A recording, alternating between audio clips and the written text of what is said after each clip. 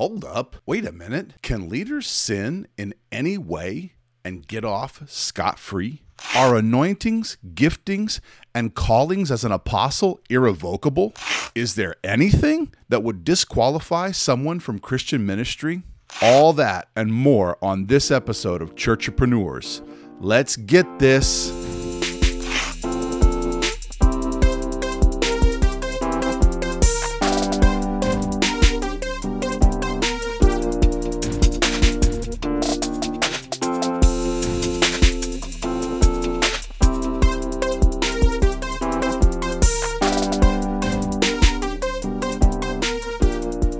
Welcome to this episode of Churchpreneurs Podcast. My name is Richard Moore. In this podcast, I talk about everything that's moving me in relation to church and theology, hopefully to empower you in your ministry, church, Bible study, theological understanding, and most importantly, your spiritual growth in Christ. Please like and subscribe and share it. It really helps YouTube algorithms get this content out to more people. As you may have noticed, I've been following the Bickle scandal and IHOP quite in depth. One thing I've noticed is now on message boards and a lot of comments and things like that and other places that people are using the verse Romans 11:29 where it says the gifts and call of God are irrevocable. Now I've seen this verse used and applied to Mike Bickle as of late, but other leaders as well in the NAR movement and in other extreme Christian movements. They would use this to say that the gifting and calling of this person are irrevocable. All they need to do is to be restored to ministry. However, that passage is not about one spiritual gifting they receive from the Holy Spirit.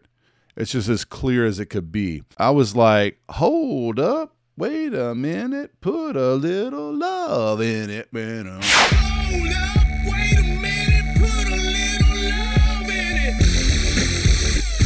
You know that song? That's a shout out to Family Force 5. I'm a youth pastor, if those of you who are watching don't know. So I listened to all sorts of wild music through the years, and Family Force 5, that just reminded me, like, hold up, wait a minute. When people use that verse, I'm thinking, like, hold up, wait a minute. That's not what that passage is about. I've heard it in more places than one in regard to apostles and prophets who've fallen or had some other indiscretion, i.e. money laundering, sexual sin, criminal activity, drug abuse, alcohol abuse, most lately even divorce and remarriage. Now you say, Richard, wait a minute, that's a long list. There's a lot, that's a lot. All that stuff has happened within, I'm going to say, the last 10 years. Those are real things. The list I just gave you. They use this verse to mean that apostles and prophets giftings as apostles and prophets and their calling as an apostle and prophets are irrevocable. No matter what, no matter the indiscretion, no matter the sin, no matter the this, that, or the other thing, whatever problem or moral failing they may have, their calling as an apostle and prophet and maybe their anointing are irrevocable. First of all, we do not have apostles and prophets in governmental leadership of churches anymore. And those who claim that the governmental leadership of apostles and prophets is for today are wrong. The New Testament lays out the ongoing church government as pastors, elders, deacons, and or you can call them maybe overseers. The text calls them overseers as well, not apostles and prophets. So an apostle and prophet is the wrong terminology or the wrong form of church governance from the beginning. To begin with, it's the wrong form of church governance. And secondly, if an elder has disqualified himself according to Titus and Timothy, then he's disqualified. Of course, let's just be gracious, first of all, from the front. All of us are screwed up. We all sin. And of course, we're sanctified sinners. Luther said, he coined the phrase, this Latin phrase, simul justus et peccator, simultaneously justified and sinners. However, the Bible is clear. The standard for pastors and elders and deacons is a much higher standard. So, let's get to our scriptures. I've got it on my screen up here. Titus 1, 7-9 lays out the qualifications for an overseer. So let's just read here. For an overseer, as God's steward, must be above reproach. He must not be arrogant or quick-tempered or a drunkard or violent or greedy for gain, but hospitable, a lover of good, self-controlled, upright, holy, and disciplined. He must hold firmly to the trustworthy word as taught, so that he may be able to give instruction in sound doctrine, and also be able to rebuke those who contradict it. That's Titus 1, verses 7-9. Then Paul lays out as well in Timothy, in 1 Timothy 3, another very similar set of qualifications for an overseer. He says, the saying is a trustworthy saying. If anyone aspires the office of overseer, that's an office. Now see, the office of apostle and prophet do not exist anymore. The office of overseer is our governmental form of church leadership, and I will die on that hill. So people who say that this, that, and the other apostle, this, that, and the other prophet, they're wrong. The office of overseer or the office of pastors is talking about pastor, elders, and deacons are the ones who serve the physical needs of the church. That is our form of Christian church governance.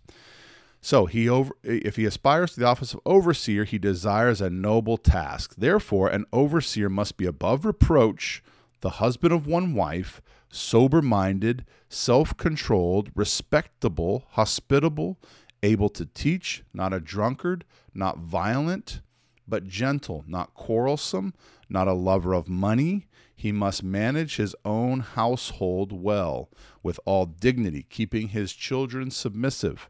For if someone does not know how to manage his own household, how can he care for God's church? He must not be a recent convert, or he may become puffed up with conceit and fall into the temptation and condemnation of the devil. Moreover, he must be well thought of by outsiders, so that he may not fall into disgrace, into the snare of the devil. So these are the qualifications of a pastor, elder, teacher, overseer in a church, the office of overseer. So Mike Bickle, in my opinion, is no longer above reproach, which makes him disqualified. He doesn't teach sound doctrine, disqualified. And he's maybe not the husband of one wife, as Jesus said, if you sleep with another woman, then you've committed adultery and have many wives. So he's disqualified, if that's true. So he's already disqualified two ways, but he might be disqualified a third way. We don't know. We have to see if those allegations are investigated and the accuracy and the truthfulness of them is corroborated. If these allegations are true, he's not self-controlled either. Disqualified. Those two aspects also, if true, make him disqualified. So he's disqualified on two. He's not above reproach, and he doesn't teach sound doctrine. He may not be the husband of one wife. He may be the husband of many wives who he has slept with or had sexual relationships with. And the third, he may not be self-controlled if those things are true. So he does not meet the biblical qualifications given by Paul of an elder or overseer. So you say, he might not be above reproach. What do you mean about above reproach? The definition of above reproach is a cause or occasion for blame or discredit or disgrace. He has been discredited. He has been disgraced. Being above reproach, that means he has no cause for discredit or disgrace. He has a cause for discredit and disgrace. If any of those accusations are true, if any of the things that have happened over the last 25 years of his church are true, especially in the sexual allegations, not only to him, but the sexual allegations of their people there, the students at IHOPU, the people who come to Kansas City for the prayer room, etc. It sounds like a culture of sexual repression and maybe even rape. We don't know. There's lots of allegations of rape. If those things are true, then his church, the ministry that he has set up, is not above reproach. So it is a reproach on the name of Jesus Christ for them to call themselves a Christian church and have these activities happening at their church. That is a reproach. It causes discredit or disgrace on the name of Christ and himself and their church. They have become disgraced. And so the fact that a number of people have been have even brought up charges against him, and a large number of people, not just a few, not just one or two, but a large number of people, and the advocates for these people, this group of people, were pastors and executive leadership of their church. That makes these allegations, makes his entire ministry no longer above reproach. Plus all the false visions that I brought up and identified in my previous video, go have a look at that. They make him a false teacher. Allegations from several different people, several different sources are a huge discredit. Accusations are a discredit. Thus, he is not above reproach and therefore disqualified from eldership, pastorate, and the overseer. He might be disqualified in 4 ways, which I just laid out. He's definitely disqualified in 2 ways, but probably disqualified in 4. We'll just have to see if the sexual allegations are accurate. Then he is the husband of many wives, has had sexual relationships with many wives. So, and he's not self-controlled, if those allegations are true. So what does the passage in Romans 11:29 mean that many people misuse to apply to the Holy Spirit's calling? So when we looked at texts of Scripture, the first and primary law in interpretation of Scripture is context is king. Look at the immediate context, and it usually will clarify itself. So the immediate context of this passage of Scripture, this one verse that people use, gifting and calling of God are irrevocable. That's the verse, 11:29 of Romans. The immediate context clarifies this verse immediately. Let me read it for you real quick. I'm going to read from 11:25 on through 11:33. The whole section there is really good to read, but just for time's sake, I'm going to read this shortly. Lest you be wise in your own sight, I do not want you to be unaware of this mystery, brothers. A partial hardening has come upon Israel until the fullness of the Gentiles has come in. And in this way, all Israel will be saved. As it is written, the deliverer will come from Zion. He will banish ungodliness from Jacob. And this will be my covenant with them when I take away their sins. As regards to the gospel, they are enemies for your sake. But as regards election, they are beloved for the sake of their forefathers. 29 now. This is the verse they use. For the gifts and calling of God are irrevocable. Just as you were at one time disobedient to God, but now have received his mercy because of their disobedience. So God allowed for the Gentiles to be partakers through the disobedience of Israel. We've been invited.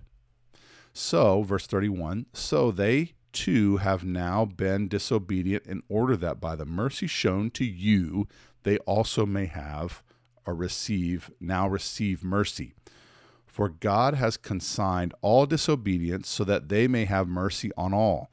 Oh, the depth of the riches and the wisdom and the knowledge of God, how unsearchable are his judgments, how inscrutable his ways. So, the gift and the calling of God is pretty clear here. It obviously refers to the privileges and the calling of God granted to Israel. For the gifts and the calling, and this is interesting, the Greek probably means irrevocable, means without repentance or not to be or cannot be repented of. So the calling of God in this case is meant that the sovereign act of God in the exercise of his free choice called Abraham to be the father of a peculiar people, a particular people with the gifts of God. And here it denotes the articles of the covenant by which God made Abraham and constituted a distinction between his and all other families of the earth.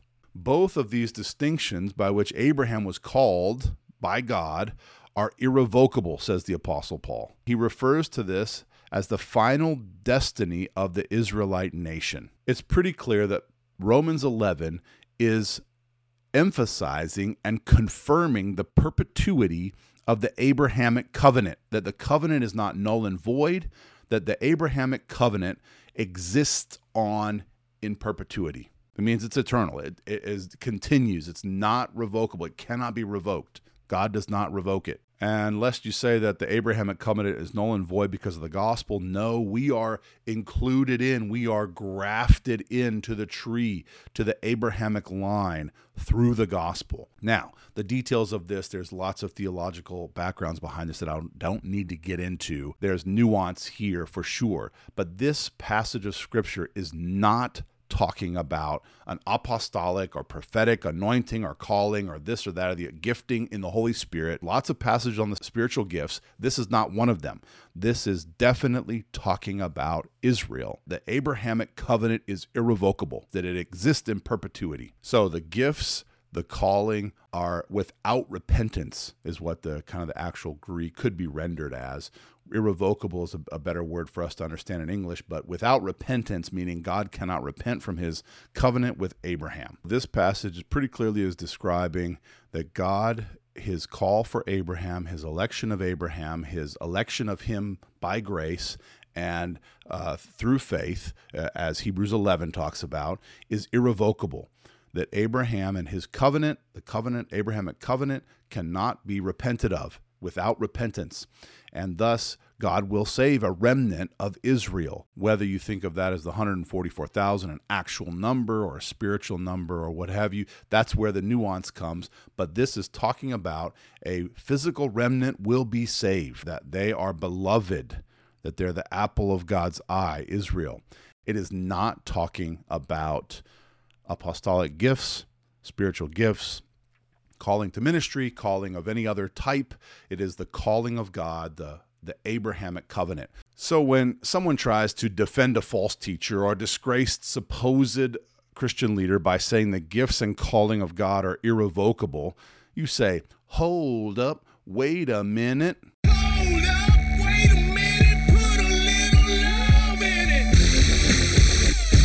it. Yeah, for Israel, but not for disqualified supposed Christian leaders. So that's it for this episode. Please like and subscribe and share it. It really helps YouTube algorithms get this content out to more people. And if you're listening to this on a podcast, please leave a review. I know many of you are really, really touched by this Mike Bickle and IHOP situation. And some of you are reeling. You're disoriented. You're hurting.